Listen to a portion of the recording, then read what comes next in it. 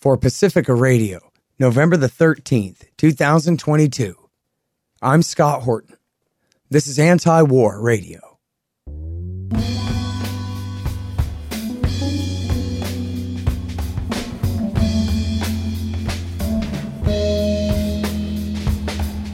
All right, y'all, welcome to the show. It is Anti-War Radio. I'm your host, Scott Horton. I'm the editorial director of antiwar.com, and I'm the editor of the new book, Hotter Than the Sun, Time to Abolish Nuclear Weapons. You can find my full interview archive, more than 5,800 of them now, going back to 2003, at scotthorton.org, and you can follow me on Twitter, at Scott Horton Show. All right, introducing our friend Mohammed Sahimi. He's a professor of chemical engineering at USC, but he's also a brilliant analyst of all American and Iran affairs, and we publish very much of what he writes at antiwar.com, including on Friday, his article was our spotlight there, Iranians' Quest for a Democratic State and the Role of Outside Forces. Welcome back to the show, Mohammed. How are you doing, sir? I'm doing fine. It's great talking to you, Scott. Great. Appreciate that. Happy to talk to you again. And really, I'm so happy to have this great article that you wrote. It's called The Murder of Mahsa Amini, Iranians' Quest for a Democratic State and the Role of Outside Forces. So, please, sir, can we start at the beginning with Mahsa Amini? Who is she and what happened to her and the beginnings of the backlash? Mahsa was a 22 years old young woman from the province of Kurdistan, the Kurdish part of Iran in western Iran, who was visiting Tehran with her brother to see her friends and relatives. She was stopped by what Western press called the morality police for supposedly not covering her head with a proper Islamic hijab. Then she was taken to a detention center. A few hours later, she was taken to hospital, and 3 days after her arrest, she passed away. The government claimed that during her detention, she had collapsed and had a stroke and heart attack. And there was also a video that the government published. But eyewitnesses had said that she was mistreated. And in fact, eyewitnesses that had been taken to detention center with her on the same day and same hour had said that in the detention car, the car that she was taken to the detention center, violence had been used against it. Somebody else had also said that she had hit her head against the sidewalk as she was being arrested. Regardless of why she died, but the fact of the matter is the Iranian government is responsible for her death because she passed away in detention, and therefore the Iranian government is responsible for that. But the brutal way that she died angered Iranians and basically provided the motivation for tens of thousands of Iranians to come out onto the street and start protesting. And the protests have, of course, not been just for her brutal death, but also the general conditions of the Iranian society. The hardliners have mismanagement the economy. There is deep economic corruption, whereby a small fraction of the population has basically looted national resources. There is also repression under the guise that Iran is under threat by outside forces. And of course, ever since the Iranian Revolution, Iranian women have been discriminated against, and there has always been a woman movement within Iran to remove this discrimination and make Iranian women a full participant in the society, opposing the hardliners' effort to push back women into homes and make them just mothers and raising children and that type of thing. So the death of Mahsa Amini actually provided just another excuse for Iranian people to protest. And the protest quickly spread throughout Iran. And there are certain differences between these demonstrations and what happened in 2018 and 2019. as well as the Green Movement of 2009, because the Green Movement of 2009 that was in protest against fraudulent elections was basically driven by middle class in large cities. The large protests in 2018 and 2019 were driven by poor people that are living on the edge of large cities and very bad economic condition. The present protests are driven mostly by young people, particularly university students and people who were born over the past, let's say, 25 to 30 years. And these people, of course, have known nothing but the theocratic state that hardliners have set up in Iran, and they don't know anything about how was Iran before the revolution and so on. And because of the type of system of government that the Islamists in Iran have imposed on Iranian people, demanding that they live certain way and they behave certain way, that has, of course, in addition to the economic conditions, and which is partly, of course, due to American sanctions, there is also, deep anger among Iranian youth because of the restrictions and repressions that they have. So that's where we are. The demonstrations have got smaller, but they have continued. One reason for the demonstrations to reduce in size was because after the first few days, demonstrations turned violent because the security forces started using violence against demonstrators in order to control them.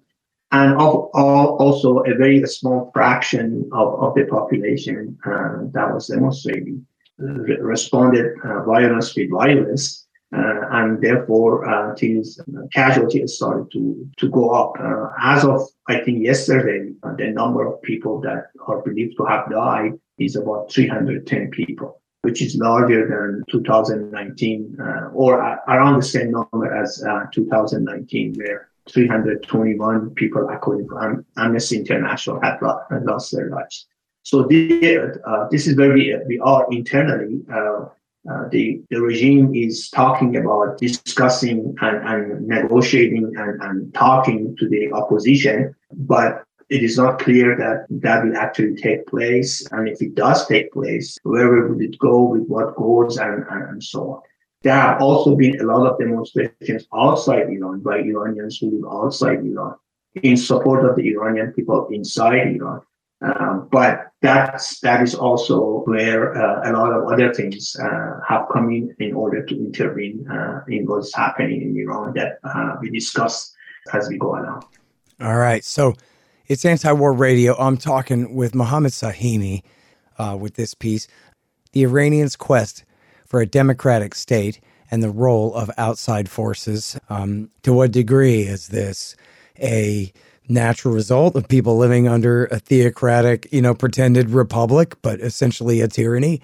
And especially when you have a history, even, very well-documented recent history, as you refer to here, of American support for dissident groups and ethnic minorities, and even head-chopping maniacs like Jandala and groups like that in the past, PJAC, which is sort of the PKK of Iran and this kind of thing. It raises the question of how much of this is just a CIA, Mossad, MEK op, and how much of this is legitimate and for the average civilian in Iran who'd like a change, it puts them in a very difficult position, right?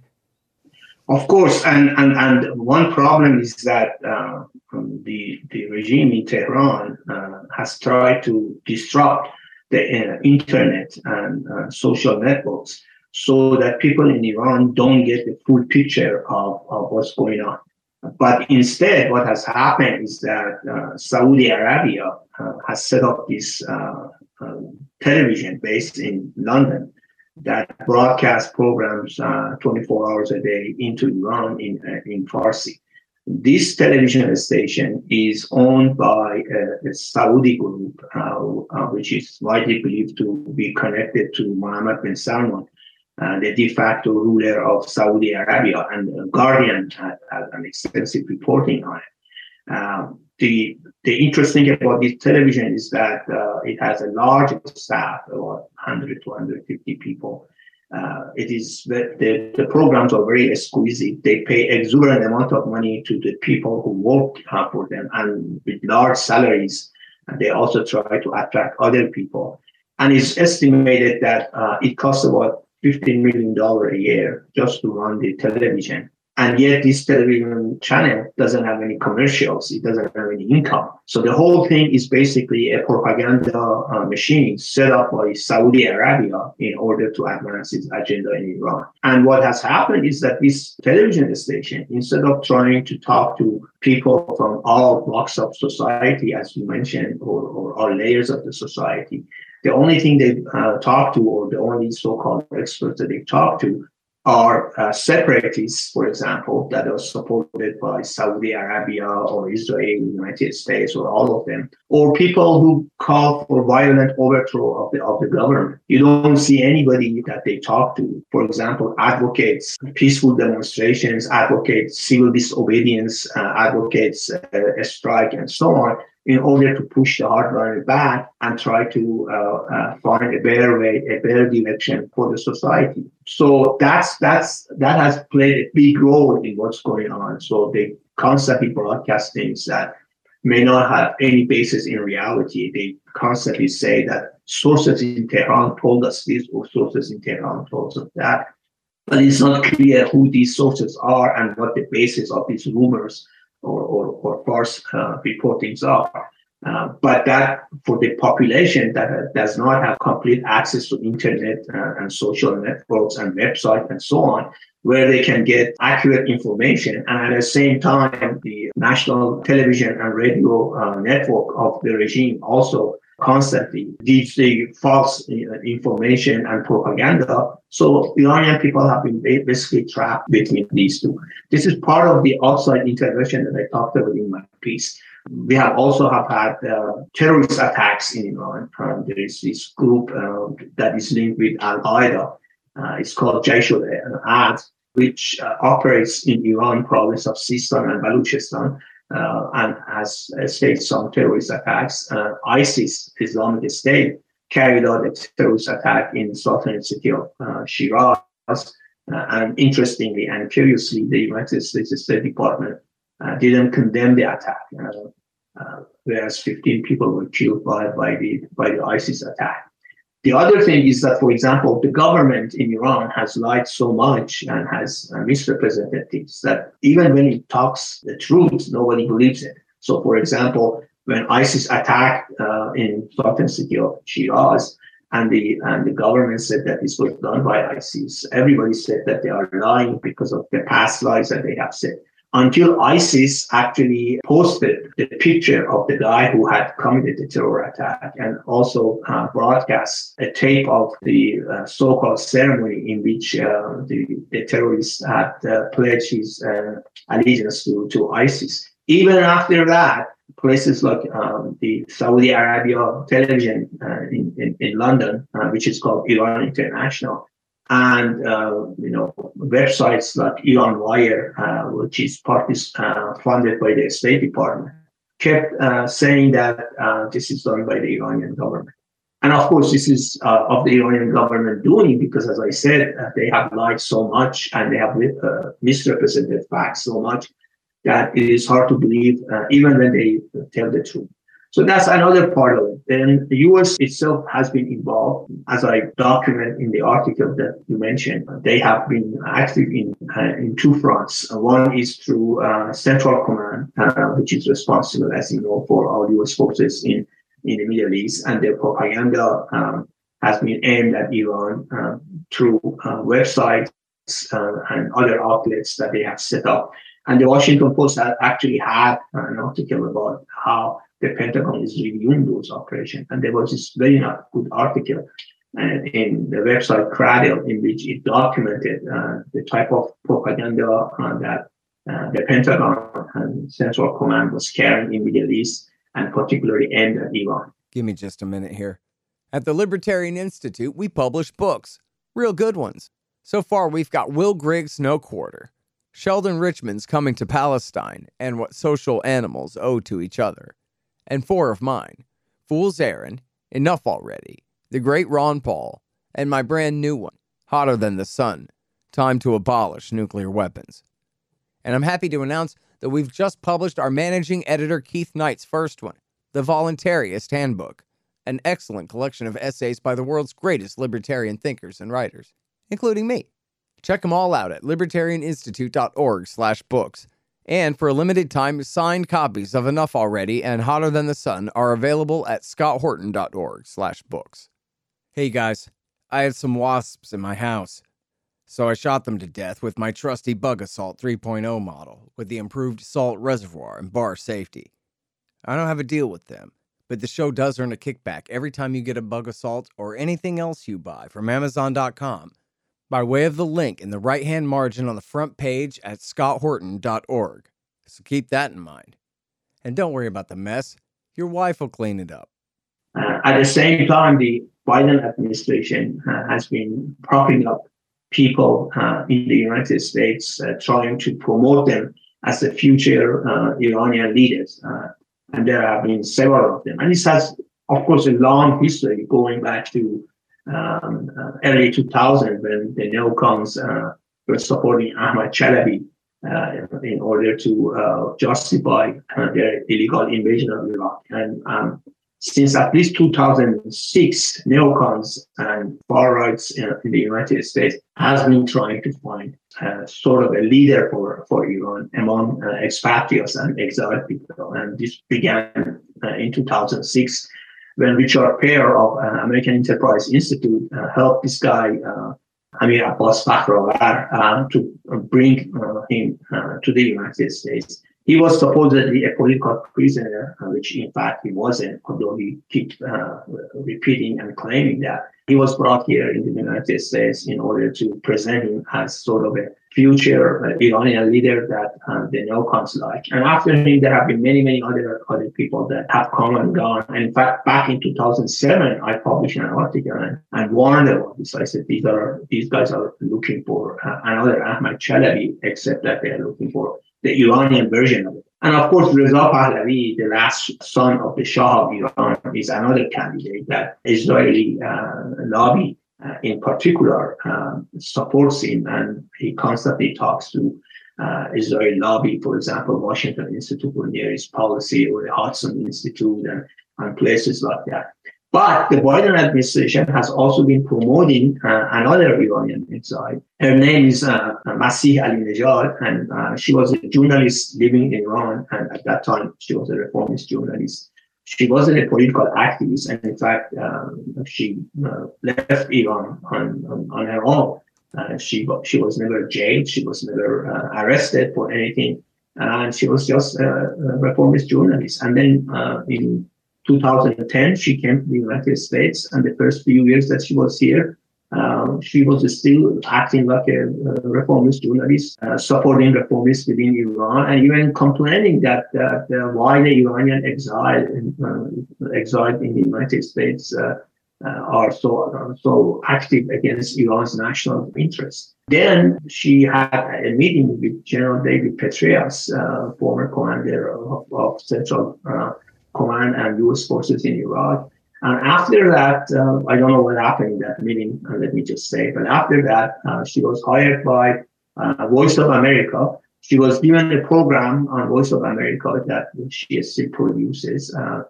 She has been given hundreds of thousands of dollars since then, and doors start opening for her. She has been given awards by a couple of Israeli lobby, including Washington Institute for Near East Policy, that just gave her the Scholar Statesman Award.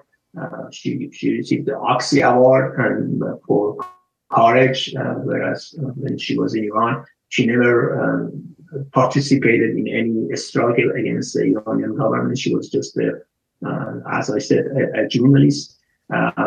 Then Biden administration started also promoting another exiled Iranian, Nazanin Boniadi. Nazanin Boniadi is a Hollywood actress and has no history of activism, except here and there, saying things here or there. She has supported U.S. sanctions against Iran, as has Masih Alinejad. They both support sanctions. In fact, Masih Alinejad, in several cases, has said that sanctions are not enough. So if sanctions are not enough, then can you imagine? I'm sorry to interrupt, but that's just insane. And I'm so sick of people from around the world coming to this country and demanding that America wage war on their home country. What the hell is this? Go fight your own damn battles. I totally agree. I mean, what they want is they want to use U.S. forces to attack their homeland. And so not only it will spill the blood of young American soldiers in this country, but also destroy their home country. And this is really the most despicable thing that they do. And Masih Alinejad, on several occasions, has said that sanctions are not enough. And Reza Pahlavi, the son of the last Shah of Iran, has said sanctions are not enough. We know what happened in Afghanistan. We know what happened in Iraq. They were liberated. Of course, Afghanistan wasn't liberated. It was just in a state of war for 20 years. And then now it's again under the control of the reactionary Taliban. And Iraq is still, struggling with the aftermath of invasion of 20 years ago. But these people have advocated this. And the Iranian people have basically been trapped between, rock and hard place. On one hand, the hardliners in Iran resist any sort of reform, resist any sort of liberation or opening up the political space and allowing dissident voice to be heard, allowing political parties to freely operate, allowing a free press, and so on, coupled with the deep corruptions that they have had, coupled with the repression that they have, and mismanagement of the national resources. That's another problem that Iran has been struggling with, because Iran has been hit with a long-running severe drought. Iran has always been a country where water has been scarce, and now because of drought and also mismanagement of water resources, we have sort of water war within Iran, between various regions of Iran. So all of that has put Iran, a country of 87 million people with highly educated people and a lot of wealth, in a very bad condition. On the other hand, on outside forces, we have a small section of the opposition outside, because in my opinion and my experience, the vast majority of Iranians who live outside Iran want a peaceful transition from the present regime to a democratic state. Mm-hmm. But these people do not have, the means to so that their voice can be heard. Instead, what we have is that all the resources have been given to that small fraction of opposition who wants to topple the regime at any cost. Of course, anybody with reasonable mind wants the theocratic state to go away and be replaced by a democratic regime. But the question is at what cost and how we are going to achieve it. Yeah, and in whose interest are we going to see this regime change? Because if it's just, America overthrowing the government there again, as they've done twice before, including sort of the installation of the Ayatollah, they at least cooperated with that in the revolution of 79. If that's the way it goes, and definitely the Iranian people are going to be no better off. If it comes from within Absolutely. And it's really up to them, then at least they'll have a fighting chance at independence and freedom. Absolutely. And we have to remember that Iran is made of various ethnic groups. We have the Kurds, we have Turks, we have the Arabs, and we have the Baluchis, and we have the Persian people. These people have always lived together in harmony for thousands of years. Iran has existed. But now there are small separatist groups. They don't even represent the majority of their own people. For example, I've had many Kurdish students that have worked with me, and they all have told me that Kurdish people don't want to separate from Iran. They want to be part of Iran, because Kurdish people in Iran actually consider themselves the purest form of Iranian people. They consider with pride, they say that they are Iranian. But there are these small separatist groups that are supported by outside forces, like these PJAK that you mentioned, or the PAK forces that I mentioned in the article. PAK forces, which is basically a Kurdish acronym for Free Party of Kurdistan, is a Kurdish group that was armed and trained by the United States during the war with ISIS in Iraq. They were given weapons and trainings and bases to fight ISIS. Now that the war with ISIS in Iraq is over, they have turned their guns that they received from the United States towards Iran and attack Iran from the Iraqi side of the border. So that's one group. The other group, PJAK, that have existed for years. There is Democratic Party of Kurdistan, whose leader, Mustafa Ejri, has asked Israel for help.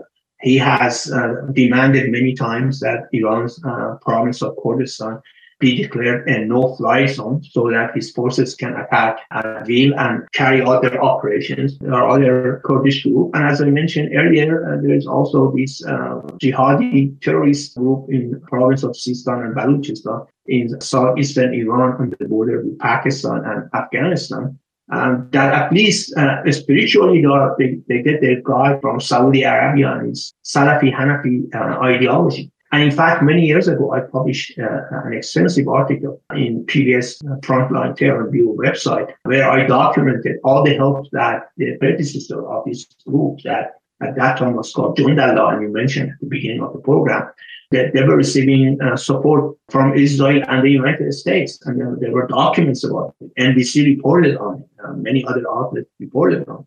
So these groups have been operating on the eastern or western border of Iran, and they are all supported one way or another by outside forces. And that has created problems for the Iranian people, because the Iranian people want to replace the regime with a democratic state.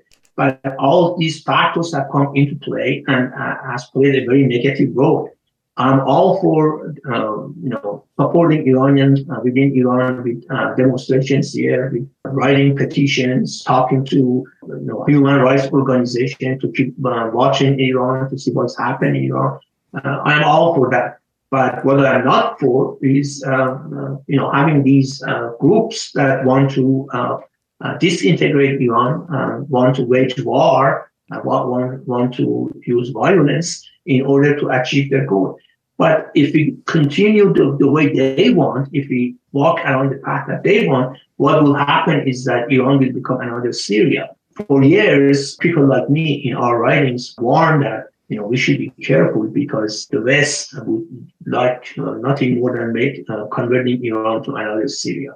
And the same opposition, the fake opposition, they are called fake because they have always supported economic sanctions and even threatening war and separatists and so on. They always said that no, Iran cannot be another Syria. Iran will never be another Syria. Whereas if you actually compare Iran with Syria, you will see that Iran is far more right to be converted to another Syria because of the fact that it has several ethnic groups, and there are small groups within these ethnic groups that are supported by outside forces, and they want nothing more than a military confrontation with the government forces in Iran. And therefore, Iran is actually in a very precarious situation right now because these people attack from Iraq side of the border, as I said, in Sistan and Baluchistan and elsewhere.